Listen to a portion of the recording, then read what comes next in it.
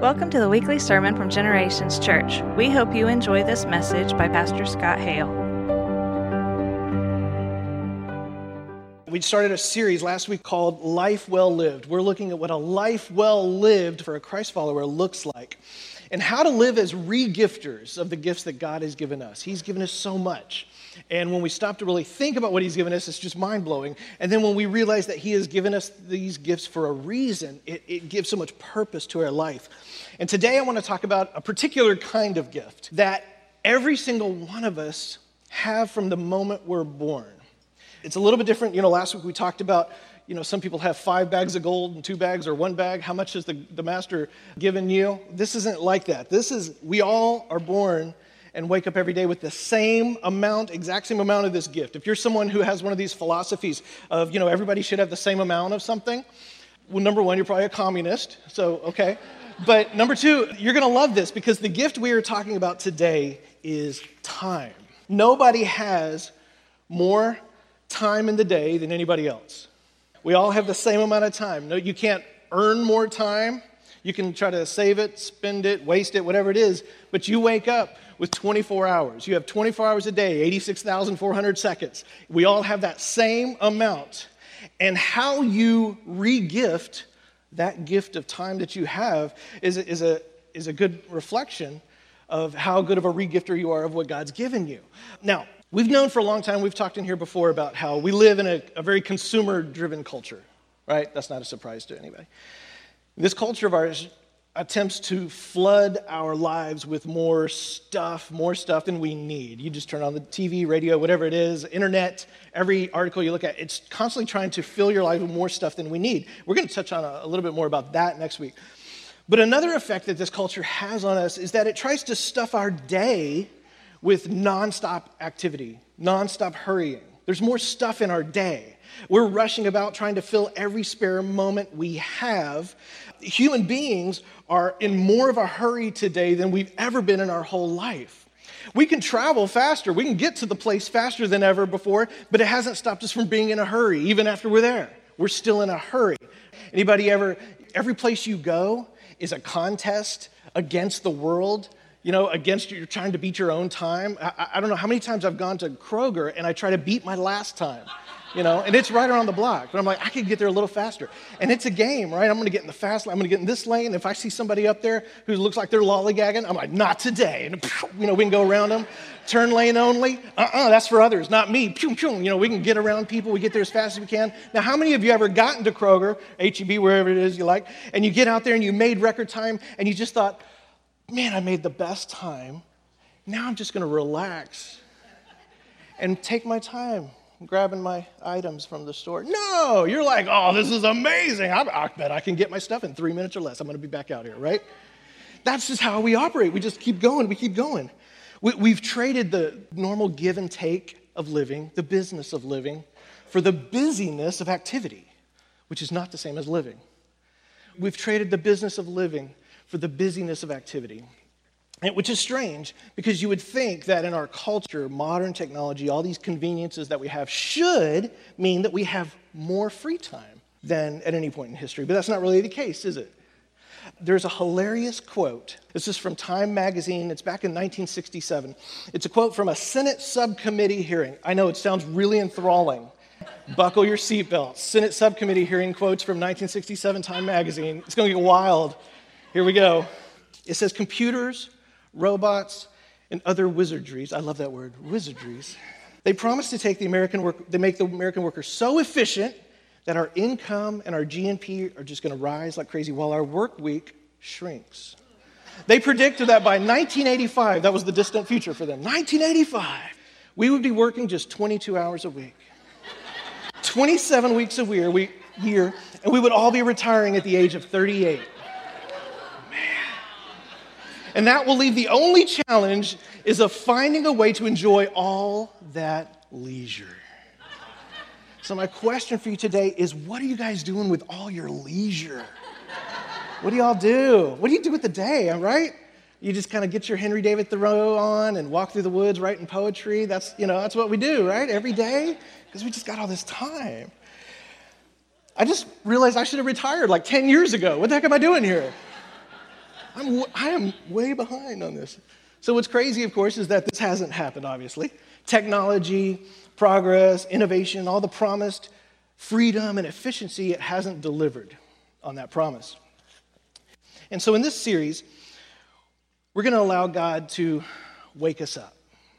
We want God to sort of take us by the shoulders and shake us a little bit out of our stupor so we can live lives well lived, not lives of sleepwalking through stress, sleepwalking through self-centeredness. If you live that kind of life, it can result in, one, either overcommitment, which I run into, so many people who are just overcommitted, or they live lives just completely zoned out into kind of a stupor. And both of those, by the way, will waste your life.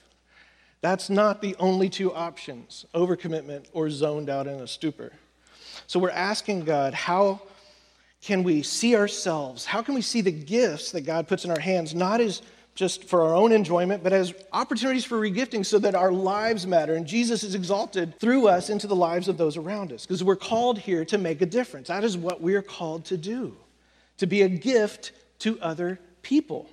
So here's the big idea I want to drive at today. We want to be courageous enough to say no to the things that we need to say no to, even if they're good, so that we can say the resounding yes to the most important things in our lives. I want us to be able to be courageous enough to say no to the things that we need to say no to, even those good things, even wonderful things, so that we can say a big resounding yes to the most important thing in our life. And how do we schedule our lives intentionally so that we can invest heartily in what is most important, which is relationship with God and relationship with other people. I had the most amazing encounter yesterday. I am not making this up. I got my hair cut yesterday. Thanks for noticing. I'm about 2 millimeters off. And I got a little barbershop just around the corner from my house, and my barber/therapist, she's awesome. We always have neat conversations. She's telling me about her kids and her family back in Mexico. She tells me about them. And yesterday was so cool. I sit down, hey, Maida, how you doing? And she said, I'm doing good, but everybody's so stressed out. I said, really? She said, yeah. She said, all my customers, they come and they sit down. They're all in such a hurry. They're so stressed out. She said, you know what's got me worried? Like 75% of my customers lately are getting divorced. I said, really? And she's just full of all this wisdom. She cuts hair. She said, because everybody would rather work more than be with their families. And I was like, tell me some more. I need some good material for tomorrow. And she tells me, you know what? I got to work really hard to make ends meet. I work hard to put food on the table and to help put shoes and clothes on my kids. And she said, and I could work more. I could do more shifts and have more people that I cut their hair, but I would rather work only 5 days a week so that I can be with my kids because this is the time they need me. And if I don't, they'll be gone in a blink. And I'm just like, will you speak into the mic? This is amazing. Amazing. That is so true. So first of all, let me tell you some statistics about our time and how we spend our time. If you're here today and you feel like you don't have enough time, those 24 hours, those 86,000 seconds is just not enough. You need a few more. Here's where maybe your time is going. Number one, the average person in the U.S. now watches about 34 hours of television each week. 34 hours of television. This is almost another full-time job. So we work our full-time job, we come home, we have another full-time job of TV, right? So start there. We ask the question right there. This might change your life. Just what would it be like for a couple of weeks if I didn't watch any television? Some of us, that stresses you out right now, right? Maybe we need to fast it. Coming up, starting April 1st, we're going to have a 20-day fast before we come up to Easter. We do this in the past few years. We often have had a Daniel faster. This year, we're doing a slightly different. We're just opening it up to anything you want to fast for those few weeks right before Easter. And maybe for you, it's television. Fast it. See what happens. It would be amazing what you could do with that time. All of a sudden, you'd have like that, 34 hours. Okay, here's another one. People who use the internet for fun, whether it's kind of an ethnically neutral site like YouTube or social media or something destructive like porn, spend roughly 100 minutes a day online. That's 100 minutes a day. That's on top of all the TV. So that's getting close to 2 hours of his internet time. And then we find out this. 88% of U.S. consumers report that they use a mobile device as a second screen even while watching TV. Guilty, I have to say, right? Because our brains have been so unrewired for focused attention. The TV won't even keep our full attention. We can't even give the poor television our full attention anymore, right? We got to have this up. And I'm doing this all the time. I'm like, I have this up and I have the movie. Yeah, we'll see what's going on, right? We have two screens going on. So we're combining that's a lot of screen times, a lot of drawing away. Here's a fascinating fact here. The average person checks their phone about 150 times a day. That's just short of every 6 waking minutes. Wow. Now, just saying that, some of you are jonesing already because you need to check your phone, right? You're just feeling like, come on, get this done with this sermon so I can check my phone. Some of you are pretending like you're using a Bible app right now, right? I know you are. I know it. You're like, oh, Ephesians, yes, let's see what the prophet says, right? Ephesians is not that funny. I can tell. You're not looking at Ephesians. But there's this flood continually, and we get that next dopamine hit, when our phone buzzes or whatever it is. It's just, I got to click, I got to see what's the next thing. Maybe I didn't even hear it. I didn't hear it, I didn't feel it, but maybe somebody did and I missed it. Maybe I should check, And these repeated distractions, these little moments, they tweak our focus. But they begin to retrain our brains. Scientists tell us that it literally rewires our brains so that sustained attention is just abnormal in our daily experience.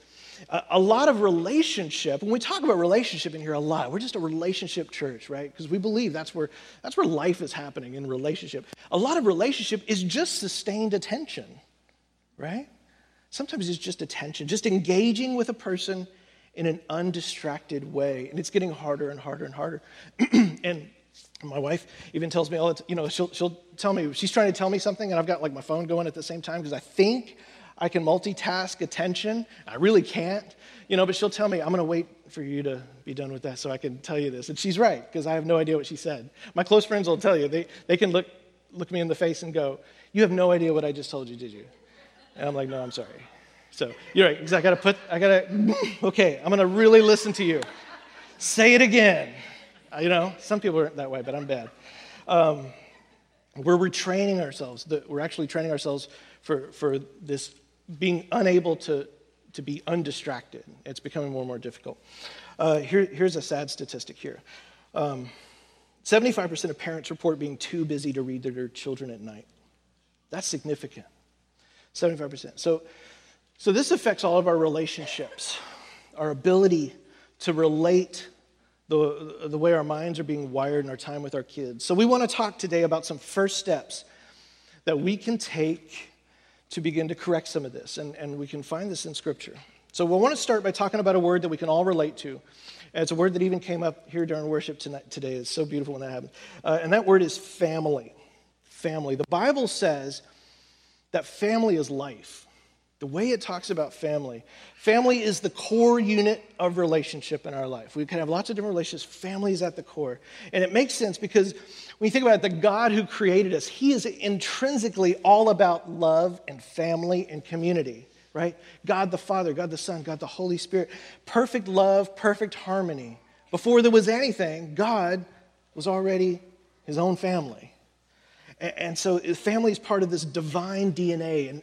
And we were created out of the heart of God. So that makes sense that as we were made in his image and his likeness, so of course family is fundamental to our human existence. It's how we're born into the world, we're born into family, and it's the structure in which we thrive throughout life. Now some of us grew up with good families, some of us grew up with dysfunctional families, but whoever it is, however family you grew up with, it's still that core structure that we crave in our hearts. It's the thing that we were made for. It's what we crave. And this represents God's heart baked into our relational wiring, if that makes sense. And so it's not surprising that family, when we get to the New Testament, they start talking about this new community of believers, the church. What is this? Family becomes the model for healthy spiritual community. You see a lot of family language, when you look at the New Testament. We see in 1 Timothy 5 that the church is to be like a family and that we are to find opportunities to connect ourselves in family-styled relationships that we can invest in. In fact, when we commit our lives to Christ, we become adopted into the family of God. We sang about that this morning. We're adopted in. His blood flows in our veins. We're adopted. What we find is that in the eyes of God, we become literally and entirely part of this spiritual family. So in the church, it doesn't matter. There's not a dichotomy between the singles and the marrieds. It doesn't matter if you're single or married. It doesn't matter if you have kids or no kids or grandkids. We are all equally valued, equally family, right here. For the believer, when you're adopted into the family of God, you are grafted into a family, and that family, in the eyes of God, is not less meaningful than your immediate biological family. It is a family that transcends your natural family. It's your supernatural family, right? That's the picture we have in Scripture. The family around you this morning, right here, it's not just a second-tier circle in your lives, or it shouldn't be. According to Scripture, it doesn't just describe, it's not just a metaphor for sort of this club that you belong to right now. You are part of the body of Christ itself. It's the picture that we see in the first century church. These first Christians, they left behind their culture's paradigm of family, their traditional definitions of family and clan, and they welcomed each other as new family, the family of God. And as we'll see, it's not a rejection of your biological family. We're not saying, reject, like some kind of cult or something like that. It's about expanding your circumference to include spiritual family. Where God moves us, He's continually moving us to expand the circle. We're expanding the circle to include spiritual family into our family. I find it interesting, in the New Testament, we have these symbols that rally us together as a family. We have these things in church language, we call them ordinances. And in kind of Protestant evangelical circles like ours, we have 2 ordinances. Some different Christian traditions have others. I think Lutherans have like 4, Catholics may have 7. But we have 2 ordinances. And one of them is communion, which we did last week together, if you remember that. We got together, we do communion. Communion is it's scriptural, it's based on the Passover Seder that the Jewish people used to do, and it's based on that, but it grew out of that, and that Passover Seder was a family-style meal. And so communion has always been a family-style event too. What we're doing in communion is we come together and we say, we're as a family, and we're experiencing the salvation of Christ, but that salvation, it didn't just save us individually into heaven. That salvation, what God does, He saves us into this beautiful experience of a unified global family. We have been saved into family. And then the other ordinance we have in the church is water baptism. And even water baptism, even though it's an individual act, you go down in the water and you're signifying that I've decided to follow Jesus, but it's still, there's something, it has a huge communal aspect is woven into it. When you think about it, any individual could baptize themselves. If the goal was get yourself under the water and you're good, all we would say is, okay, go home, take a bath, fill out this form, and you're one of us, right? But we don't do that. It's physically not necessary for someone else to dunk you. You know how to do this. But it's never recorded in Scripture that someone baptizes themselves. Never once. Never once. There's always someone else doing the baptizing. And that's because baptism is never just me making a declaration to God. It's also me being welcomed into the family of faith. Right? The body of Christ. 1 Corinthians 12 says we are all baptized by the one Spirit into the body of Christ. That's us. This is the body of Christ. There's Christ and there's the body of Christ. That's us. We're baptized into this body. which is a good time, by the way, to remind everybody, next week we're having baptism. We're having water baptism after our service. And if you're here and you've never been water baptized, you follow Jesus, you've decided to follow Jesus, you're a Christian, consider yourself a Christ follower, come be water baptized if you haven't done that, because it's something the Bible tells us to do. It's something that is just such a wonderful experience. And the Bible tells us that you're making a public declaration. You're being baptized into the family of God. So we're going to do that after service next week. If you've never been baptized, let them know at the Welcome Center before you leave. Hey, I'd like to sign up for that. They'll let you know some information, give you information, what are the next steps and how to come prepared for that. That's going to be a good time. So baptism is important for anybody who wants to say they come up out of that water and they're baptized into a new family. So with that in mind, let's take a look at what Jesus says about family in our Bibles. If you have your Bibles, you can turn over to Mark chapter 3. We're going to take a look at verses 31 and onward. Let me set up the scene real fast here. Jesus is teaching in a home. He's traveling minister, and now he's in a home, and it is jam-packed with people. He is getting it done. He is preaching. He's healing. The home is packed. People are outside the home, and along come his family. His family comes along. It says his mothers and brothers arrived. And if we back up about 10 verses, we won't read it, but if you back up, you find out where they've been. His brothers actually think he's a little nuts. They've come to, let's get Jesus and take him away because, he thinks he's healing people again or something like that. And his mom's there kind of to keep the peace. His mom knows better. She was sort of there, in the virgin birth. So that had to be an awkward family to grow up with, right? If your brother comes to you and says, yeah, so I'm the Son of God, worship me, that's going to create tension, a little stress. So Jesus' brothers at this point don't think much of him. What's interesting is that later on they become some of the apostles that give their life for him. So that's amazing. But right now, his mother and brothers arrived. They stood outside. They sent word calling for him. The crowd was seated around him, and those sent to him said, look, your mother, brothers, and sisters are outside looking for you. So he's in the middle of the crowd. They tell him, hey, your mom and brothers are here. In verse 33, well, who is my mother? Jesus says. Who are my brothers?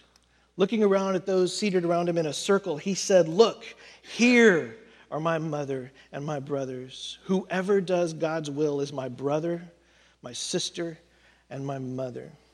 And here he inserts the word sister here, which I think is beautiful, because we all know that from this time and onward, Jesus had female followers. He did. He had women who were his disciples, which was just completely radical and unprecedented for a rabbi of his day to have. Yes, he had the 12 male disciples that he trained to become apostles, but he had disciples who were male and female, and we see that continue throughout his ministry and then into the upper room and Pentecost, and throughout the New Testament church you have people like Tabitha, whose Greek name was Dorcas, and she very clearly, it says in Acts chapter 9, that she was a disciple of Jesus. So anyway, so Jesus here, he answers, brothers and sisters and mothers, you're my family. And that's just one of many places. Over in Luke 18, which is also repeated in Mark chapter 10, where Jesus says, anyone who has left family or homes, possessions, or people are going to receive more in this life as well as eternal life. So he's showing here, this is a picture of people re-gifting what they have, re-gifting the gifts they've been given. And we see this so beautifully in the church today, in our church, right here at Generations. I'm just so blessed all the time. We have folks, so many of you, who will receive a blessing in some way. You'll receive a blessing, whether it's like on the job or a bonus or inheritance or something like that. And they don't just consume it for themselves. They for their own enjoyment, they share it with others. They give it into the kingdom of God. Many of you gift your stuff, for the use of the kingdom, your cars, your homes, to be a blessing for other people. You open up your homes to others who need a place to stay. Many of you use your time off work. We have people who, they'll even vacation time that you've earned to go and bless others around here. We have guys who go and bless and others to work on people's houses. Joy Mozzie and Dan Smith, some of these guys are just so awesome. They go and bless other people, work on their homes. We have people who take their vacation week during the summertime to come help with VBS to be a blessing to kids. Take a vacation week, right? You could go to like the Bahamas, and they're here helping kids. It's just so beautiful that they do that. People who volunteer for that, people who volunteer on their Fridays for Rayford Hope, folks who have, if you have a Friday off, they'll come on their Fridays. So, we have several folks who come on Friday right before work. They're like, hey, I got 20 minutes before I have to be at work, but I want to help. And it's just such a blessing to see people do that, just to come and gift their time. They're gifting their time. By the way, we have Rayford Hope this Friday. And so come out and gift your time with us. Be praying for Melissa. Her foot is injured. That's why she's not here today. So be praying for her. So I'll probably be doing that for her. So please come help me. So it'll be good. That's this Friday. But we have so many people who just gift. And we're constantly just praising God for the people who they receive a gift, and one of their first thoughts is, how can I gift? How can I share? How can I share this? And these are people, their eyes have been opened. Your eyes have been opened to the fact that as I give away, I move into the family of faith. And my gain is shared by others, my brothers and sisters.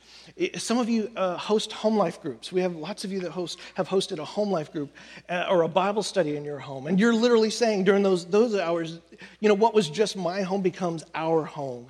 And throughout the church, we have more and more of these places of welcome, and they become places of worship, where we just share. We share what we have, both in our possessions and in our time.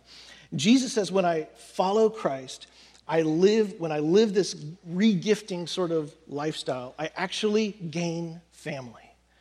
I actually gain more family. And that's a beautiful thing. Now, when we look at that last story there, it could seem to us that Jesus is kind of dissing his home family. He's almost like he's prioritizing spiritual family so much that he's dismissing his biological family or not taking care of them.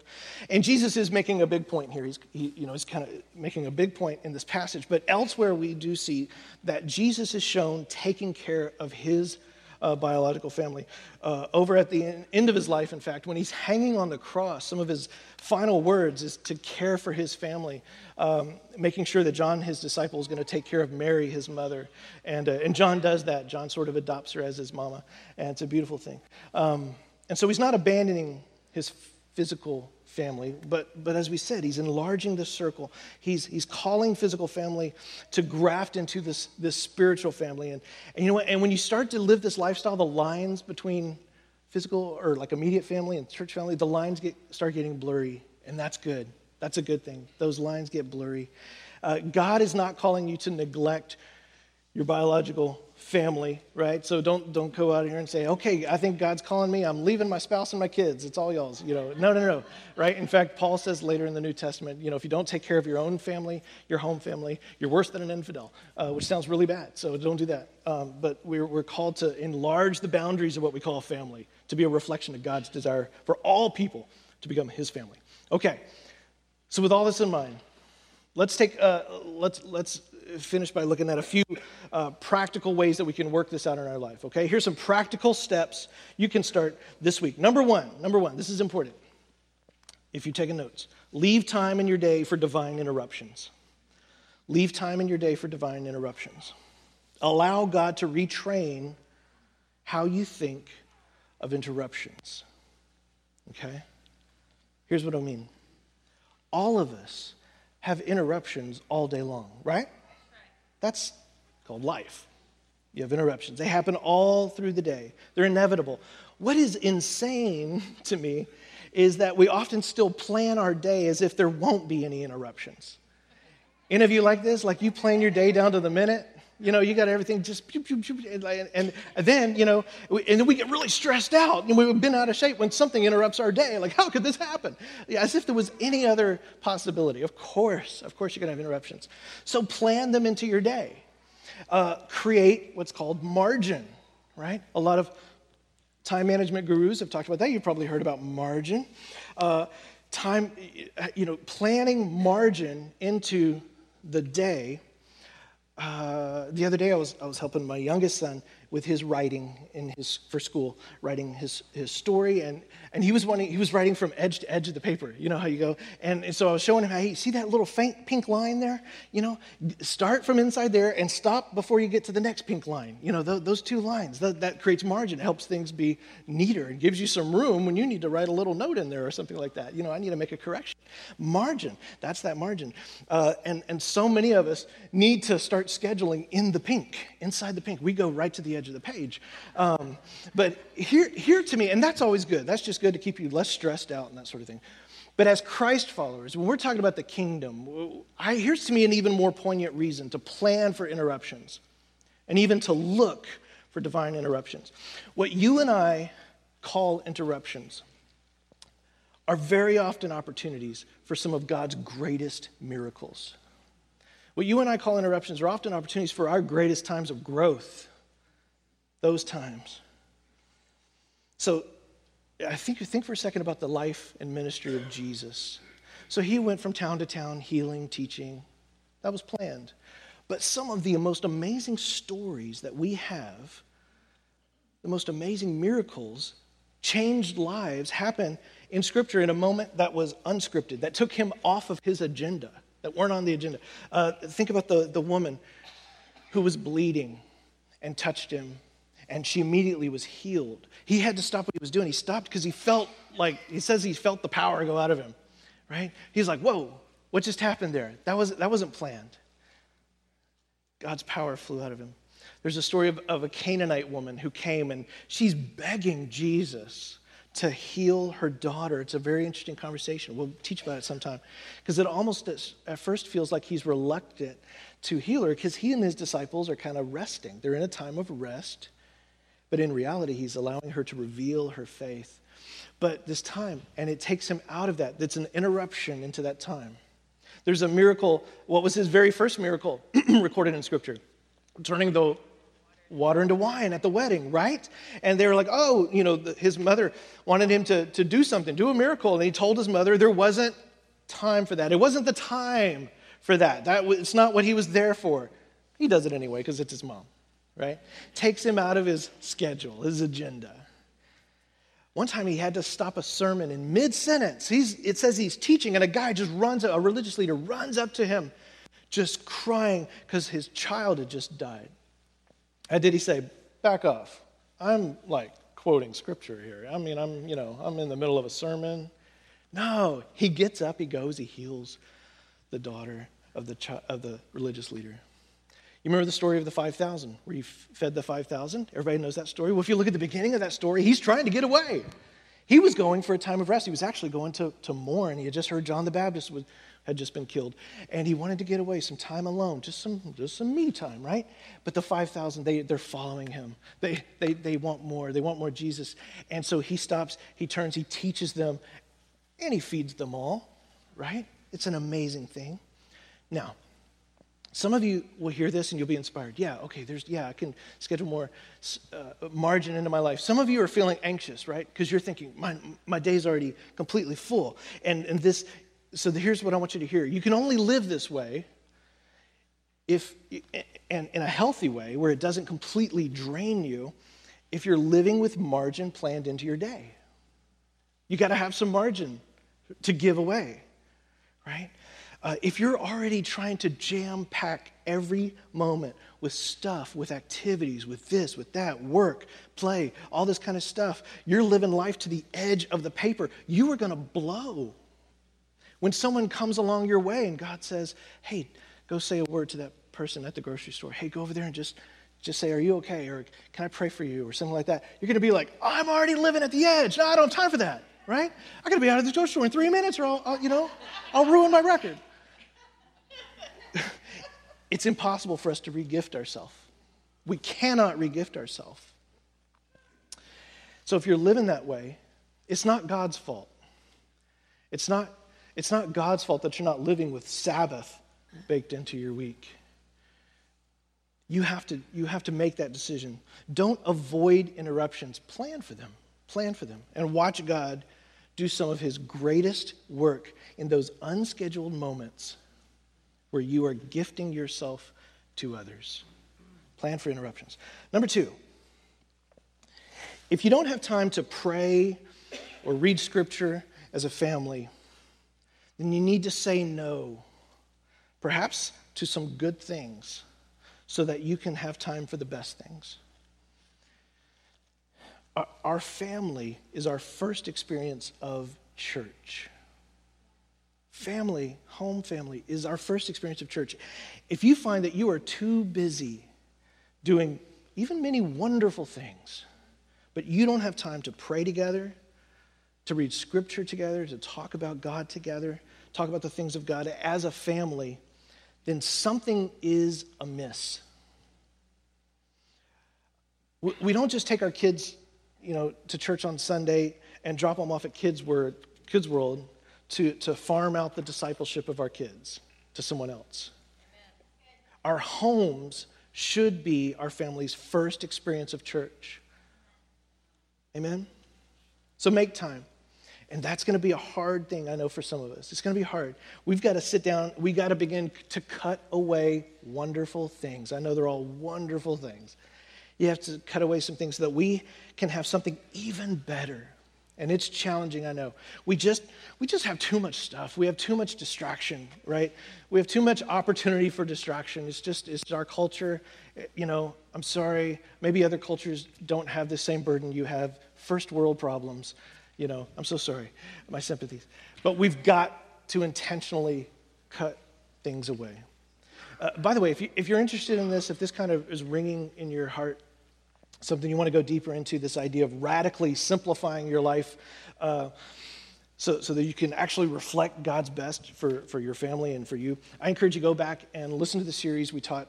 It's about 2 years old. It's back in 2017, the beginning, called Simplicity. It's a 5-week series we did. We really went deep into this radical call to decluttering our lives, to live more like Jesus. It was a good series. I encourage you to go back, check out the podcast, or go online, look at that.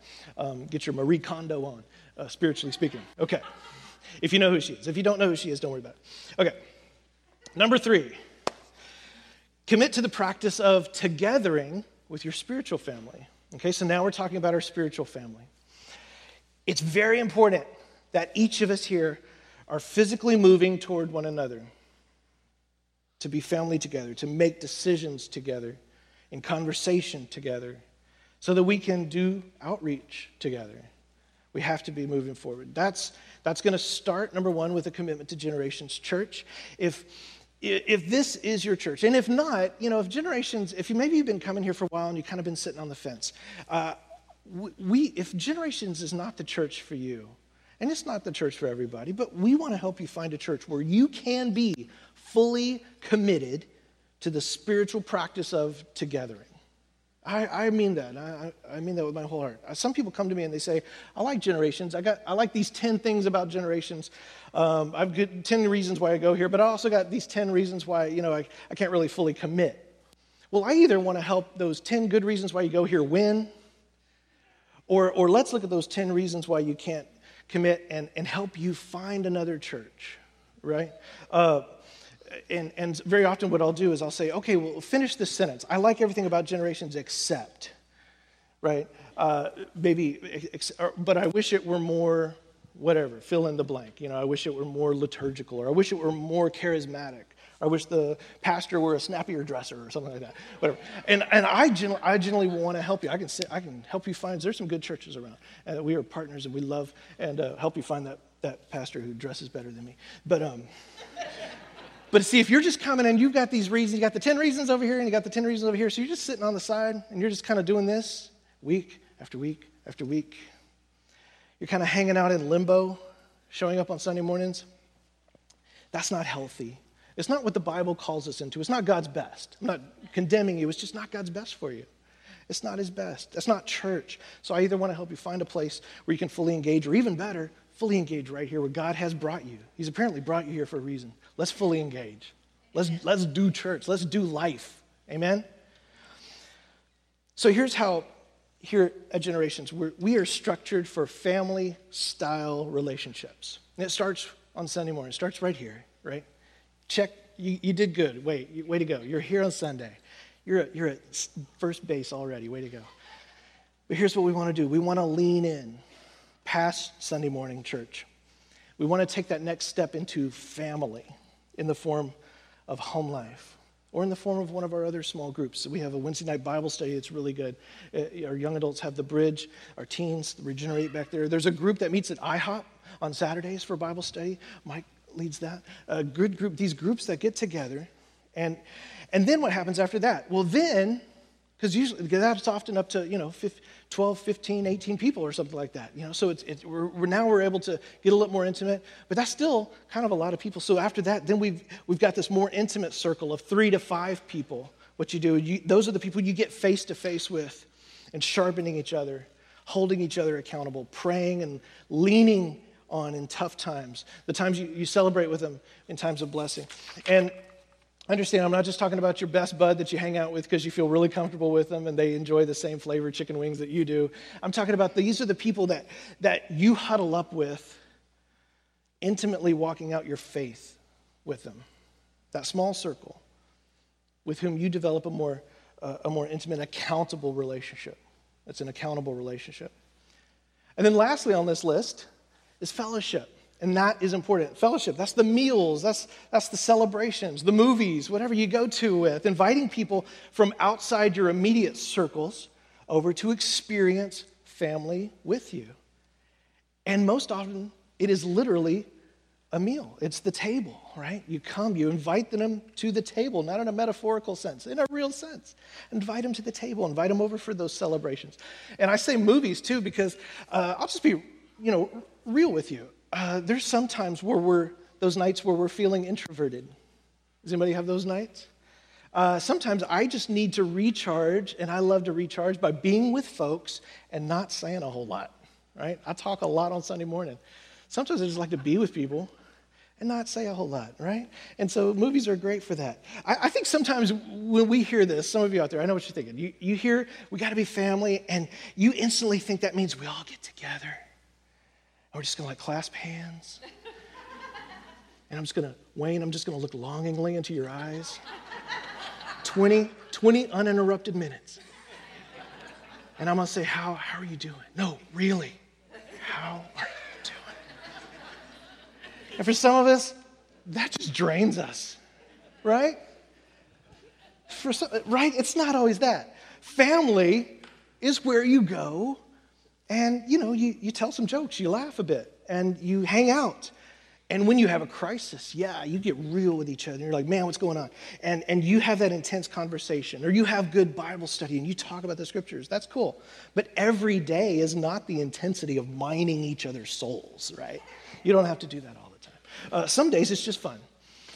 You watch movies, you go out together. You create a family that's doing life together. That's the point. We're doing life together. And sometimes we have people over at our house, and sometimes we have real serious conversations. And those are awesome. And we really get to, the Lord just moves in beautiful ways. And sometimes we have people over, and we just have fun.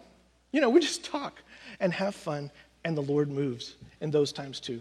When we're blessed by that, we're blessed. I say it this way. When we're doing family together, sometimes it's face to face, and sometimes it's shoulder to shoulder. It's just like your family. Sometimes you're face to face, sometimes you're shoulder to shoulder.